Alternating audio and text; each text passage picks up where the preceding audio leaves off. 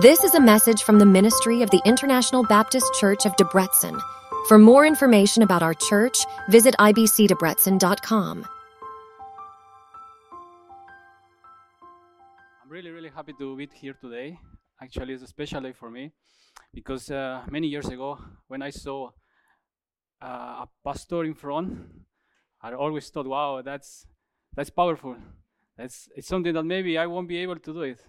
But now here I am. I was afraid, but I know and the Lord has put this seed in my heart. So definitely once I remember talking with Pastor John a couple of years ago at the beginning of the International Baptist Church. Back at that time, I remember when once he preached and he said something, I'm quoting his words, that every person who has been touched and transformed by the power of Jesus is actually a priest.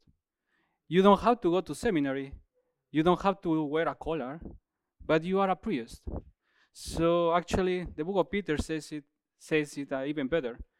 We read in 1 Peter 2:9, but you are a chosen race, a royal priesthood, a holy nation, a people for his own possession, that you may proclaim the excellencies of him who called you out of darkness into his marvelous light. So of course, I'm not claiming that formal studies or theological degree are not important. It's not at all. Definitely, they are really very important, actually. By being here in front of you, I don't claim that I'm a preacher, but I would say I'm more like a servant. So, and thank you for the Lord for this opportunity. So, and actually, I'm responding to this call as well, like in Luke 12:48.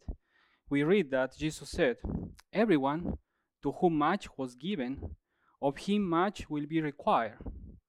And from him to whom they entrusted much, they will demand the more." So actually, I have been so blessed in my life since I accepted Christ. My life really changed 180 degrees from the person I used to be and who I am now. So I feel that this is the time that I have to give a little bit of so much that the Lord has given to me. So let's start then.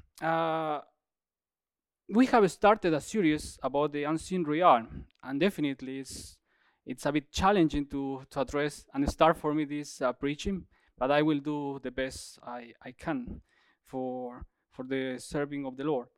And last week, actually, Pastor Romain gave a deep introduction about Satan and his evil plans to persuade, corrupt, and pervert humanity. So, actually, it's illustrated very well in the book of Job.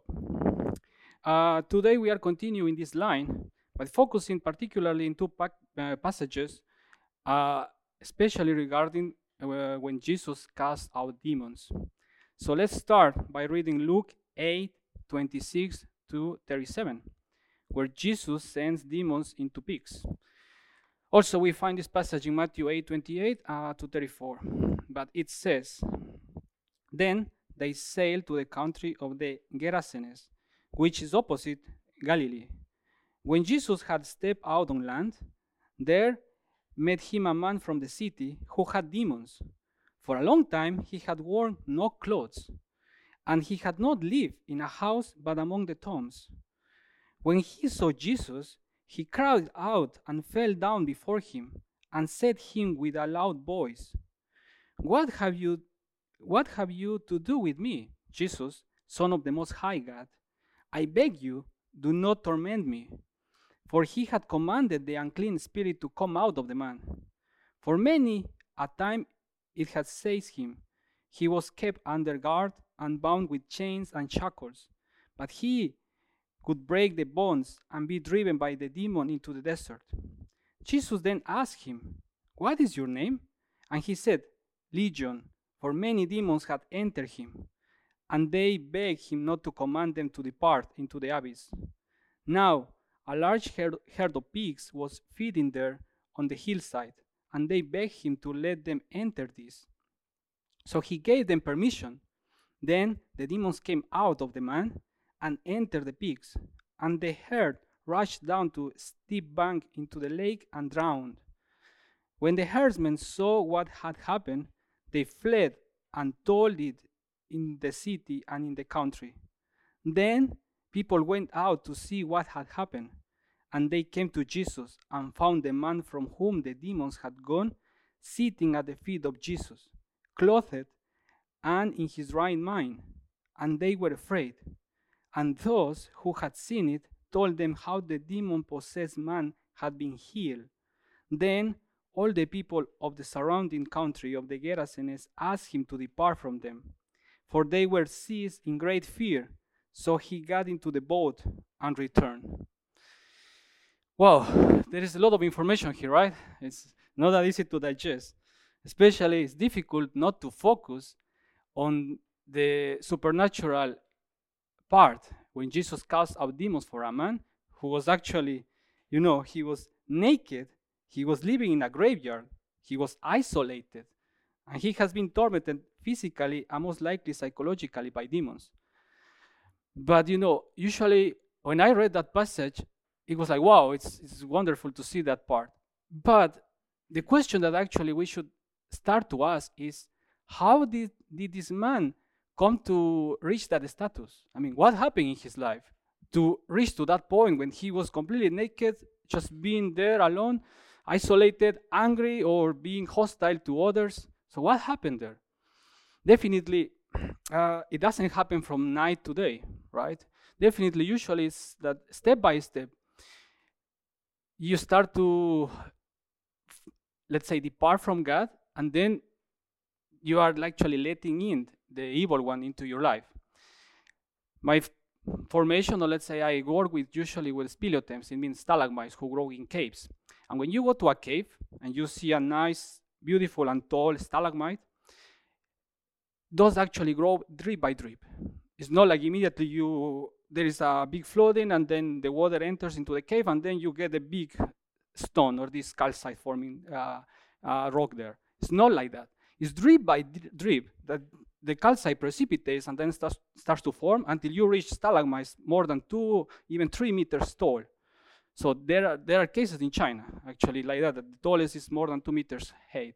But imagine drip by drip. Again, that is the point. It's not like there is to reach that status of of having issues in your life or having this, let's say, this demon somehow, or these evil spirits being inside or in you. It's because you somehow open doors, and actually one door leads to other. So this is the point I want to address today, because usually there are many doors that you open for the devil, or let's say these demonic spirits. For today, I will address mainly 2 of them, which are, I think, the most widespread, the most, I would say, popular in a sense, and really that we have been tending to normalize these things. The first of all is actually what is called divination or witchcraft, and the second of it is sexual immorality. So I will address the 2 of them. Let's start first with divination. So divination actually is the practice of seeking knowledge of the future or the unknown by supernatural means. So actually it means that usually it involves esoteric or some satanic acts, usually. So this is actually not a new practice, and as Solomon writes in Ecclesiastes 1-9, what has been is what will be, and what has been done is what will be done, and there is nothing new under the sun. This is the part. So it's not like this is something new that we say, okay, witchcraft and all of this esoteric stuff. No, it has been since the beginning of humanity. Unfortunately, this is a fallen world, and it has been really present since ancient times. In fact, in the Old Testament, we found in Deuteronomy 18:10, there shall not be found among you anyone who burns his son or his daughter, or as an offering, anyone who practices divination or tells fortunes or interprets omens or a sorcerer. Or what we read also in 1 Samuel 15:23. For rebellion is as the sin of divination, and presumption is an iniquity and idolatry. Because you have rejected the word of the Lord, he has also rejected you from being king. Now, let's go to the New Testament, and we find this practice actually in Acts 19:18-20. Also, Many of those who were now believers came, confessing and divulging their practices. And a number of those who had practiced magic arts brought their books together and burned them in the sight of all. And they counted the value of them and found it came to 50,000 pieces of silver. So the word of the Lord continued to increase and prevail mightily. So, as we can see, this divination and these esoteric arts are really not tolerated under God's eyes. That is for sure. And there is an important point here, because if God actually commands not to do something, it's because we can do that. So actually God doesn't say, okay, please don't commit adultery because you are not capable of. It's logic that he gives a command because we are capable of doing that. It means that we are able to contact the unseen realm, and that is a fact. So we have to be careful with that. The sad part is that people don't take it seriously. And even Christians, we actually sometimes think that this is actually outdated. For instance, and this is, I think, a reason why maybe I'm here talking today, because unfortunately I come from a beautiful land in my country, Ecuador, but let's be general in Latin America. It's so sad to see that people, they attend church in the morning. Usually most of us, we are born in Roman Catholic, let's say, environment. We attend the church, or people attend the church in the morning, the service, and then in the afternoon, they have an appointment with the person who reads the tarot, or someone who is a local witch, and they contact them to cast a love spell to trap a person in a relationship. And this is serious stuff, and people don't realize that. So instead of actually focusing on praying to the Lord, no, we go to the local wizard because he has a most promising, let's say, offer to us. And to give you a local example from my country, Ecuador is beautiful. It has beautiful lands, and we are proud of our indigenous communities there. It means they cannot preserve their local customs or traditional customs. However, there are some tribes which are isolated on the northwestern part of the Amazon basin. So the Amazon basin is huge, actually. You know, Brazil has most of the part, but then it comes Peru, but then you go to the north, there is the Ecuador, there is the equator there, and then Ecuador is there. So there is a tiny part of the Amazon region there. And there are really indigenous tribes who still, they want to be isolated, and they are hostile if you want to reach them. Actually, there is a nice documentary about it, and I don't know if you are aware of this movie, The End of the Spear. So there were, that actually movie happened, or that fact, or that history happened in Ecuador. So these tribes actually killed some evangelic team, actually, who tried to contact them and change their, I would say, the murdering practices that they were doing there. Some of them actually accepted Christ, and they now converted and understood that is a sin, that they are really killing each other. But not everyone, and there are others who are still hostile. But what has happened and has become a bit trendier is that you go there, and actually it's being now advertised like a nice tourism service. Recently, actually, you know this actor Will Smith, quite famous, right? In his biography published last year, he somehow mentioned that he was struggling after a while with all of this working. He was a workaholic and everything, but successful at the same time. But at the end, now he reached the point that he is depressed. He stopped finding joy in what he does, so he started to become, let's say, or lose the motivation for his work. So he started to explore the world. Actually, he was in Budapest, I think, like 2 years ago or something, trying to find spots, doing things for him to revitalize his life. And he actually traveled to Peru to contact these local tribes. To do what? Because there is a ritual there spread in those communities, which is called the ayahuasca. It means there is a shaman who actually goes and he contacts the unseen realm, because he drinks a beverage, and then he somehow is enlightened, and then he starts to carry out let's say a ritual with the person, and then somehow he claimed in his book that he regained the motivation and everything. But that's dangerous. Okay, that's dangerous. It's being sold as a nice tourist attraction and you will have fun and everything. But we think we are smart than the devil, but it's not like that. Those things are real. I know also from some friends when I was a student during my master's, I talked with some classmates from African, or especially from Nigeria actually. I remember and other guys who told me that there are still these casting spells. This is a common thing among some cultures. So again, we have to be careful with that. It should not be taken lightly. So I'm bringing this to you as a word of caution on that. The interesting part, or what I am a bit concerned, is that we keep normalizing these things. I mean, the contacting and seeing that these evil spirits are not they are not a big deal. That we can somehow live together happily, right? But it's not the case. And now I give you a much more local example. In a Bible study, once there was a nice question, and it was like, which is from all of the categories, for movies, which is the one that you like the most? So let's say it can be comedy, it can be, let's say, action, it can be, animated movies, etc. Which do you think was the most frequent, genre, which was more popular among the students? Exactly, you're right. It was horror and thriller. That was the most common, and by far the most preferred by the students. Or let's say the audience, I would say students, okay? Just not to be that, let's say, harsh with the students, okay? With the audience, okay? So what does it mean? Which are the main topics that are being depicted in those type of movies?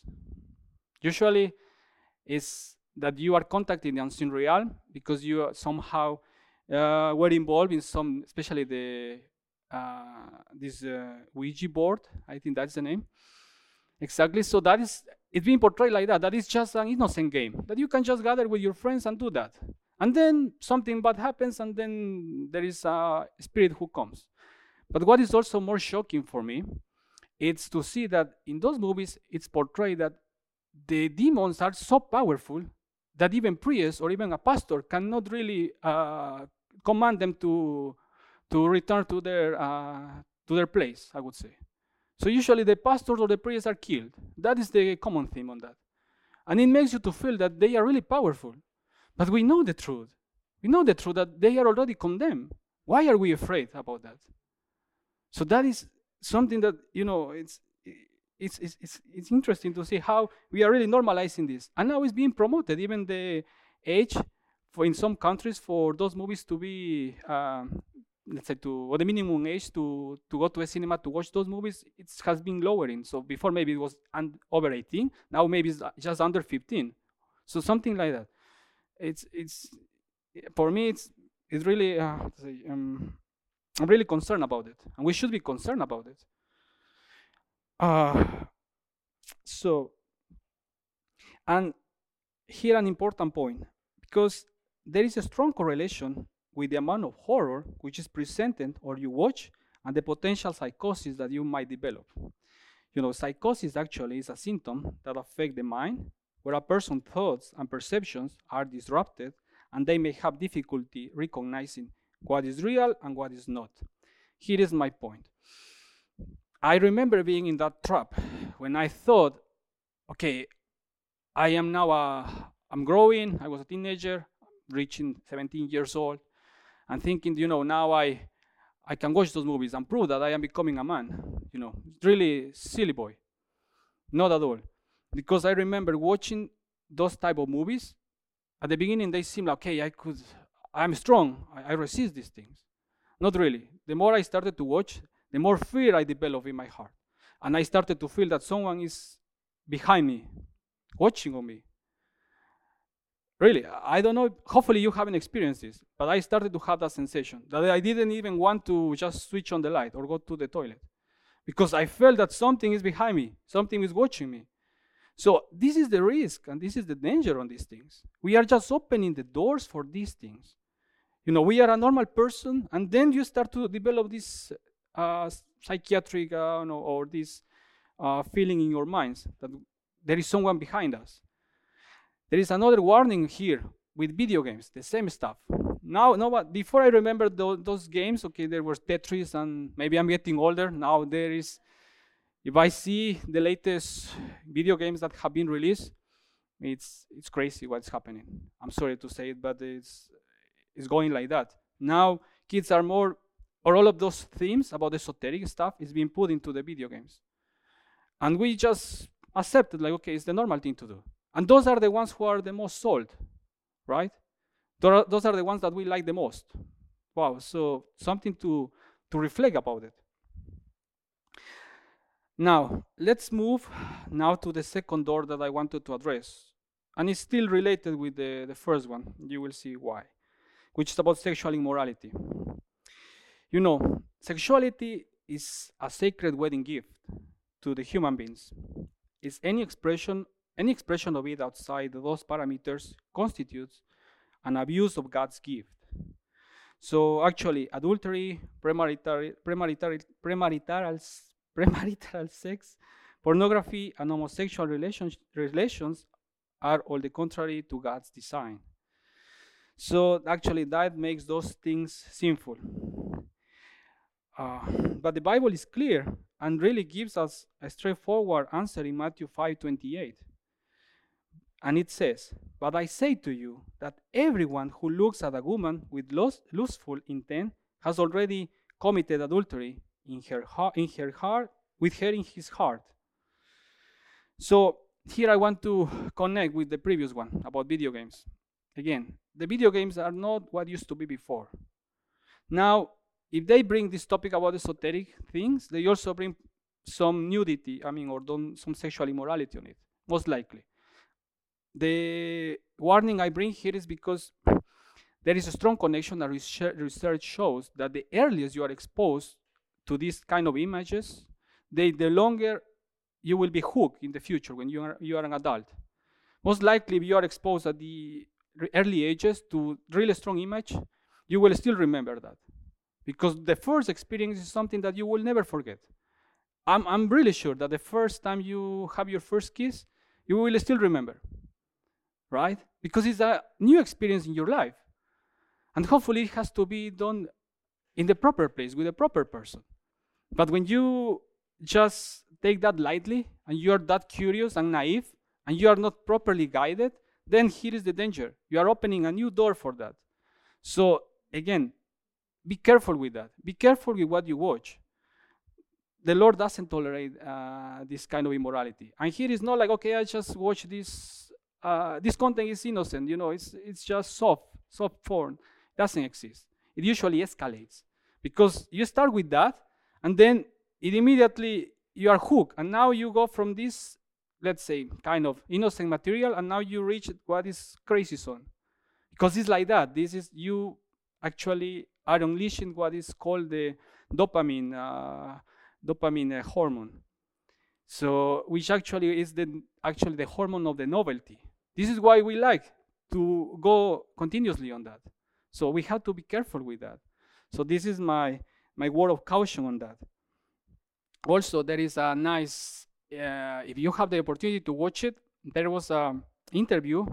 There is a famous family psychologist called Dr. James Dobson. He conducted an interview with Ted Bundy. Ted Bundy was a normal person from outside. He was a university student. You look, it is like one of us. He was a really smart guy. He was a good-looking man, but there was an issue with him. He was a murderer. He used to entice women, and then he used to rape them and then kill them. So it's crazy. He did all of that unnoticed for many years because he looked just as a normal person. And then in his interview, because he was condemned to die in the electric chair, he talks that apparently everything started when he discovered a porn magazine. But for some people, maybe that is an innocent thing. And some people say, boys will be always boys. It's not like that. Maybe for some people, that is the beginning of, or is triggering a pattern of addiction. For others, maybe no, it will be alcohol. For others, it can be sugar. Every person is different because God gives us different qualities. We have to be careful. So always to be good friends. A good friend is not the one who invites you to do those kind of things, to watch this kind of content. A friend is who tells you, look, this is not good for us. What are we doing? So that is the key here. Now, I want you to also address an important fact. Nowadays, we are being bombarded by the word so-called inclusion. So I'm addressing here homosexuality. And if we read Leviticus 20:13, it says that if a man lies with a male, as with a woman, both of them have committed an abomination. They shall surely be put to death. Their blood is upon them. And I'm bringing this particular verse from the Bible because 2 weeks ago I was listening to Bash Adam preaching, and he mentioned, or he cited one particular character from the Lord of the Rings book. It was Gandalf, and he mentioned that God's timing. I don't know if you have the chance to listen to that sermon. It's really encouraging, so I invite you to even rewatch it. It's available in the application. And he was talking that, okay, the Gandalf and that character and J.R.R. Tolkien, famous Christian. But what I was thinking is, wow, beautiful. We see him in his acting role as Gandalf. Wow, it's such an important character. He gives personality and good advice to Frodo. But in the real world, so in the real life, he's gay. He actually, and that's the interesting part, he actually does the following. When he, in an open interview, he mentioned that when he goes to a hotel and he sees a Bible on his on the chair or on the desk next to his bed, he particularly tears apart that verse, or let's say page from the Bible, which contains Leviticus 20:13, because he cannot stand what it says. That it's an abomination to have homosexual intercourse. So that's the thing, in the movies it's portrayed as such a strong character, but in the real life, unfortunately, that's sad. Of course, should not be happy about it, but yeah, he has declared that he's one of the main defenders of LGBT agenda in the war. So it's really sad to live this double life somehow. Now, but what the Bible says about it, actually, and we should understand that all of this sexuality and sexual immorality is not tolerated, and we have to be, here is either white or black. So you accept it or you don't accept it, but don't play with it like, okay, don't be lukewarm, because it's even worse, that part. So 1 Corinthians 6:12-20 says, all the things are lawful for me, but not all the things are helpful. All things are lawful for me, but I will not be dominated by anything. Food is meant for the stomach, and the stomach for food. And God will destroy both, one and the other. The body is not meant for sexual immorality, but for the Lord, and the Lord for the body.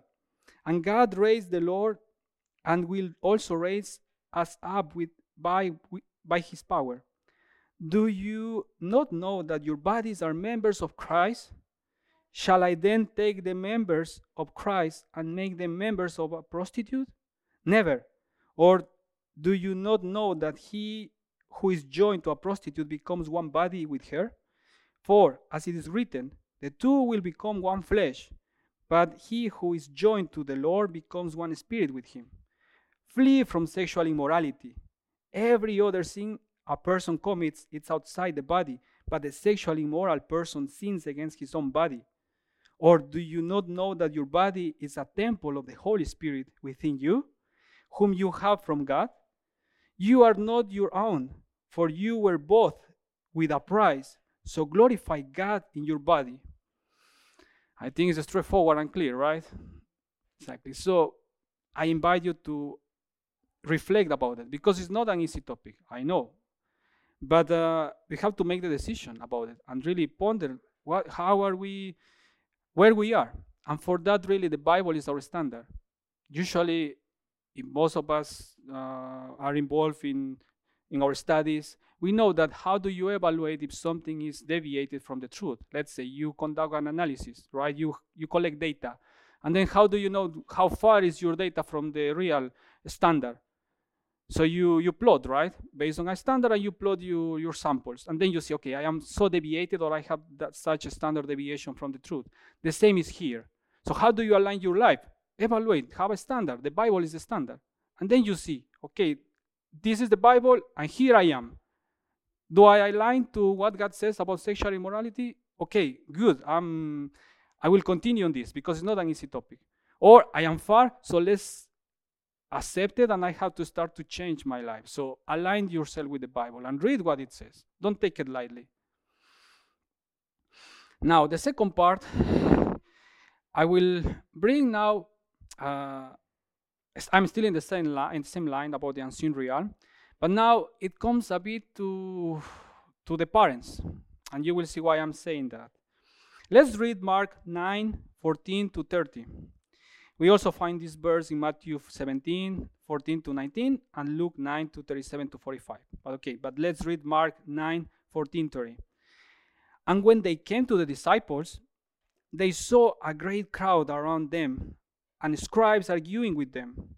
And immediately all the crowd, when they saw him, were greatly amazed and ran up to him and greeted him. And he asked them, "What are you arguing about with them?" And some from the crowd answered him, "Teacher, I brought my son to you, for he has a spirit that makes him mute, and whenever it seizes him, it throws him down, and he foams and grinds his teeth and becomes rigid. So I asked your disciples to cast it out, and they were not able."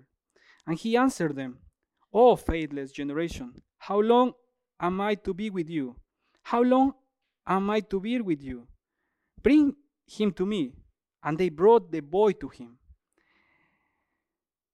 And when the spirit saw him, immediately it convulsed the body, and he fell on the ground and rolled about, foaming at the mouth. And Jesus asked his father, "How long has this been happening to him?" And he said, "From childhood, and it has often cast him into fire and into water to destroy him. But if you can do anything, have compassion on us and help us." And Jesus said to him, "If you can, all things are possible for one who believes." Immediately the father of the child cried out and said, "I believe, help my unbelief." And when Jesus saw that a crowd came running together, he rebuked the unclean spirit, saying to it, "You mute and deaf spirit, I command you, come out of him and never enter him again." And after crying out and convulsing him terribly, it came out, and the boy was like a corpse, so that most of them said, "He is dead." But Jesus took him by the hand and lifted him up, and he arose. And when he had entered the house, his disciples asked him privately, "Why could we not cast it out?" And he said to them, "This kind cannot be driven out by anything but prayer." They went on from there and passed through Galilee, and he didn't want anyone to know. Now, I will complement this with a passage from Judges 6:25 and 32. I know it's a bit longer, but bear with me because it's a good point.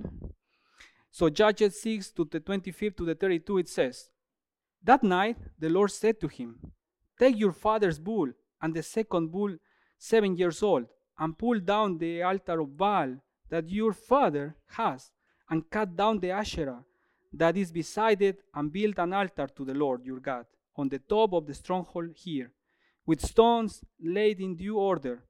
Then take the second bull and offer it as a burnt offering with the wood of the Asherah that you shall cut down.' So Gideon took 10 men of his servants and did as the Lord had told him. But because he was too afraid of his family and the men of the town to do it by day, he did it by night. When the men of the town rose early in the morning, behold, the altar of Baal was broken down, and the Asherah beside it was cut down, and the second bull was offered on the altar that had been built. And they said to one another, 'Who has done this thing?' And after they had searched and inquired, they said, 'Gideon, the son of Joash, has done this thing. Then the men of the town said to Joash, bring out. And they said to one another, who has done this thing? And after they had searched and inquired, they said, Gideon, the son of Joash, has done this thing. Then the men of the town said to Joash, bring out your son, that he may die, for he has broken down the altar of Baal and cut down the Asherah beside it. But Joash said to all who stood against him, will you contend for Baal, or will you save him? Whoever contends for him shall be put to death by morning. If he is a god, let him contend for himself, because his altar has been broken down.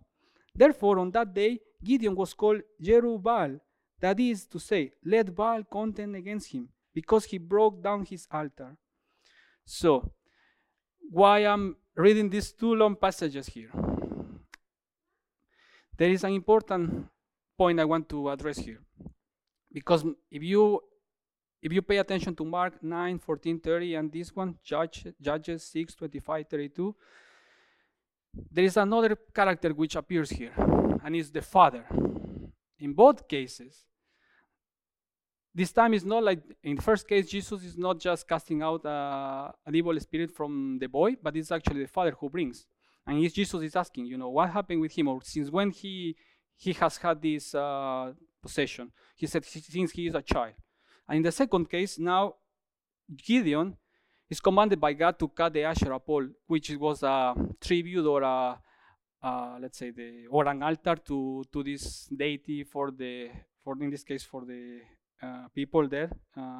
It's also a Baal, which was a spirit somehow that they thought will be their god. So they were praising him. So, and the interesting part is that in the second case, the altar was actually in the area or close to the house of Gideon's father or Gideon's family. This is what the Bible says. It means that this time it's not because the person really opened the door. It was because the parents did something that now is bringing or opening this door for the devil or these spirits to enter into the family or into the house. And usually that is, this is what I want to bring here. Because if we read in Judges, it's so interesting or funny to see that now the father, he is the one actually the real guilty of having this pole there. And now his son is about to be condemned, but now he's like the hero. He pops up and says, no, come on, what do you want to do with my son? He's not guilty. He tries to defend his son, but he should have defended him from the very beginning. It means not putting that pole in his or close to his house. And sometimes this is what we are doing, or we should not do as parents. Not to even let enter or open this door. We think that, or we like to show publicly like, okay, our family is fine. We like to brag about it. Okay, we are successful and everything outside. But inside of the family, sometimes we don't even communicate with our kids. And that is the sad truth. Our kids don't need scraps. They need quality time. That's the point. So this is what I'm bringing here. And sometimes parents, we could be silly. And I'm bringing this especially because the audience is, or you are a young generation. But one day you will become a father or a mother. But if you don't resolve these issues who are affecting your life, then be careful, because you might think, okay, once I get married, all of this is gonna disappear. Not really. It gets worse, because just assume that, let's say you are involved or you have an addiction. Let's say you have addiction to alcohol. Just an example, okay? And you think, okay, once I get married, I will settle down and these things are gonna be erased from my life. Maybe when you, let's say, have a hangover, okay, the next day, you just were late for the school, you maybe skipped a couple of classes, and it's fine, you recover, right? You're still young, you can keep even the party later. It's fine, it just took you one day. Once you are married, if you do the same, you are not skipping school. Now you will be skipping actually your workplace, and you have the risk to lose your job. And now you're not dragging only you're dragging your family with you. You have to be really extra careful with that, because there are little ones who, if you have kids, those will be the little ones who will suffer a lot to see you there completely laying down on bed the whole day, not knowing what's happening, arguing probably with your spouse because there is no money there. So there will be much more struggle. So you open a door, and now more doors are opening. And coming back to the first example of this guy who was possessed by the legion spirits. So one door opens to another one. So this is the point I want to make. Be careful with that. So now this is the time. It's never too late. There is hope for that. But you have to make the decision to accept Christ, because Christ is the only way how you can overcome these things. No matter how many psychologists or psychiatrists or therapists you go, you are going to just give your money because you are going to have a relapse, usually. Unfortunately, it's the sad truth. You have an addiction, there are really high chances that you will have a relapse. But you have to tackle the problem from a different way. This is why we need Christ. And now, I'm going to give you an interesting example to see how downgrading it is when we open these doors to the devil. And particularly with an addiction. There was a nice research done by Natasha Schul. She has been working in addiction regarding to slot machines in casinos. So this researcher she went to Las Vegas to see what is happening there, why people usually forget or they lose track of the time and their money. What is happening there? So she conducted a more than 4 years research there in Las Vegas casino. And just to tell you a fact, actually from the casino never loses, that is for sure.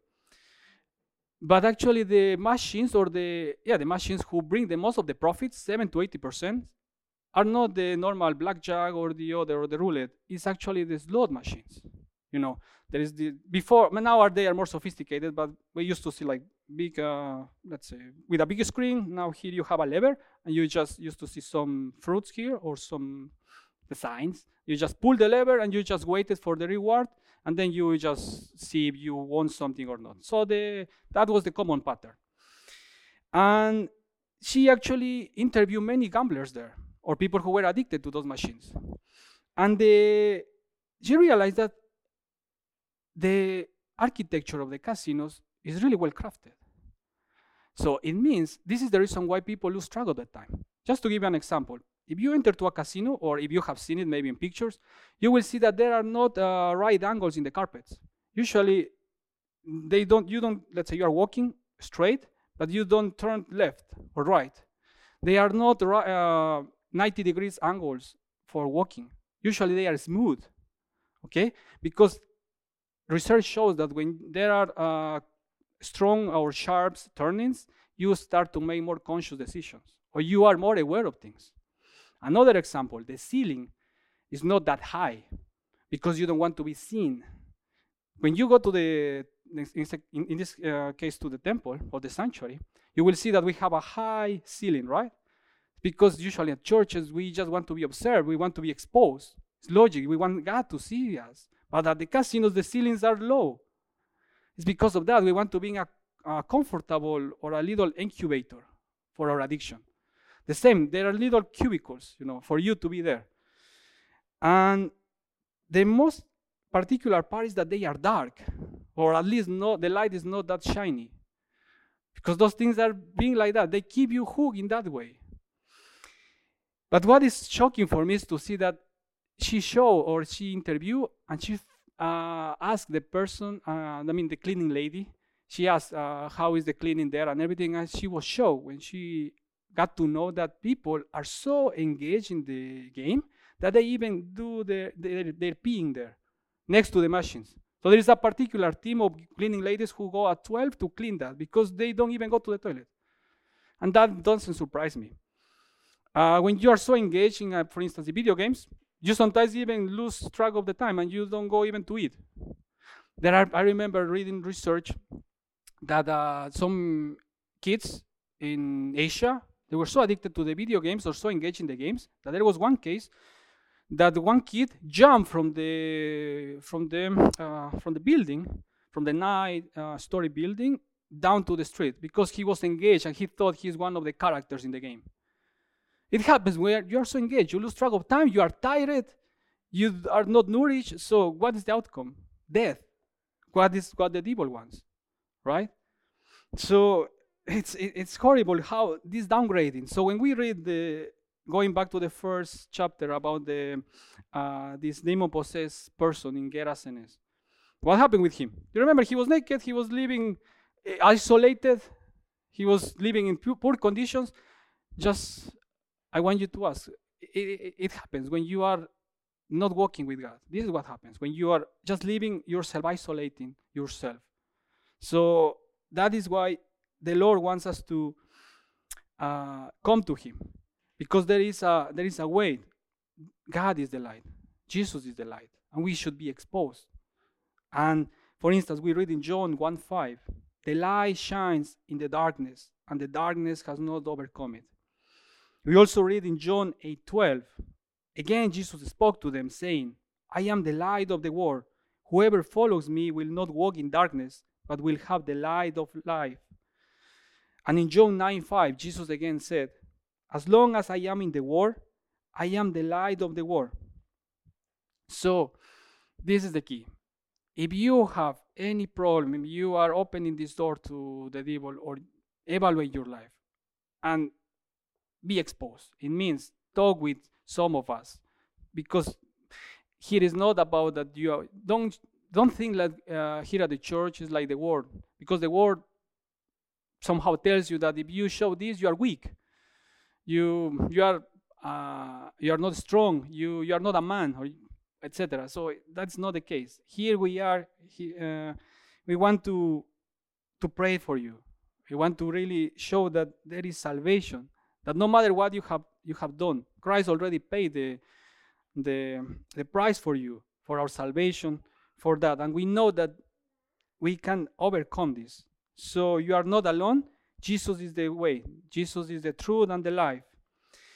And finally, let me read what actually Paul says about it and how we should fight against it, because there is a way.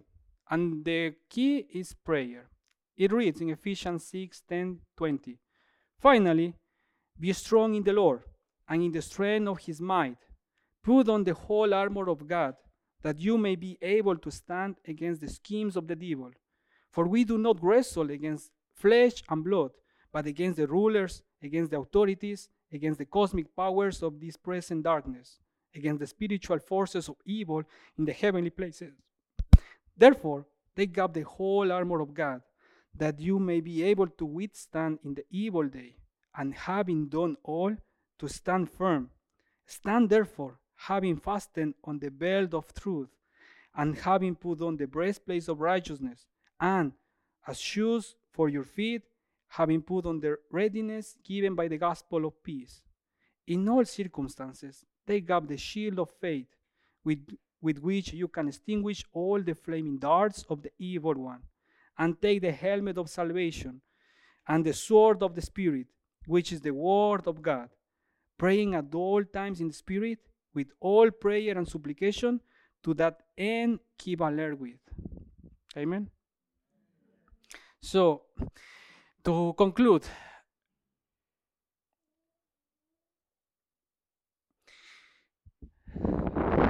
I remember, and maybe Ishvan and Hassel will laugh a bit.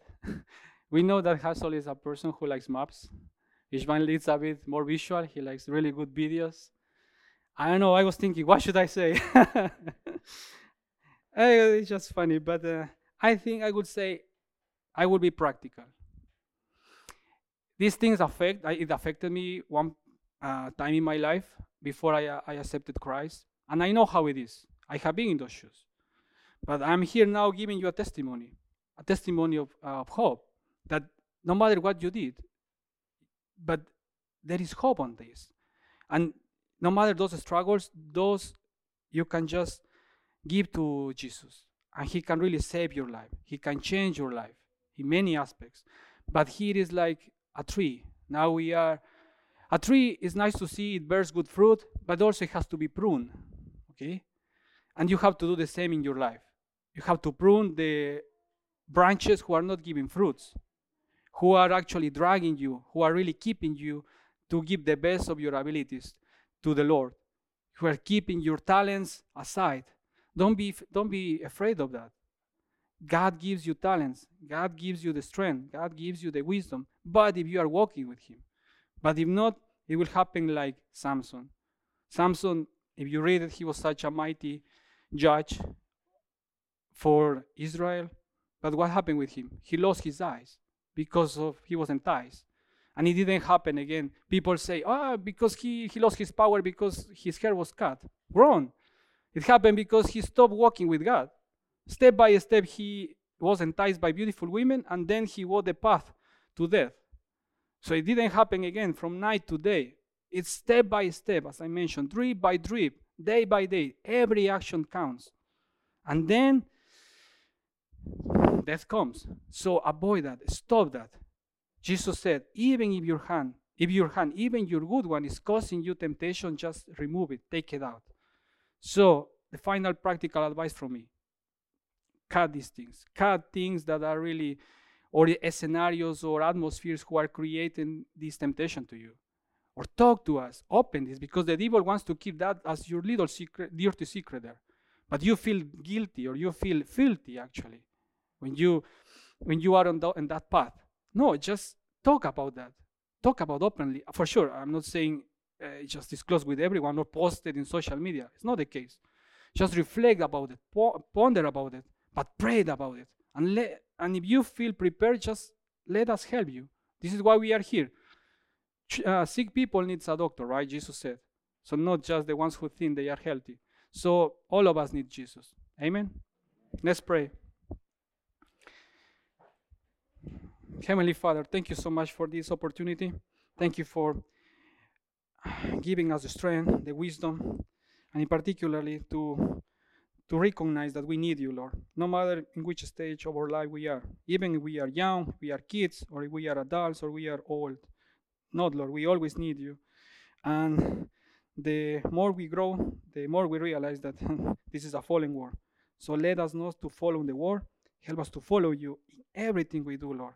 Help us to be transparent, crystal clear in our actions, because the strength comes from you, Lord. Thank you for that.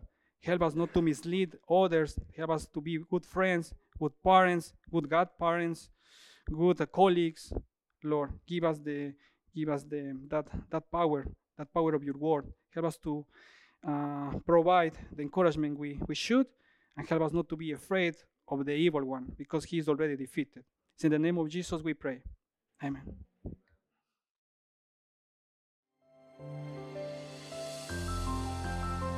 Thank you so much for lending us your ears and your time today. If your curiosity has been piqued and you'd like to learn more about our church and the work we do, please feel free to visit our website at ibcdebrecen.com. Better yet, we warmly invite you to join us in person and experience our community firsthand. We look forward to welcoming you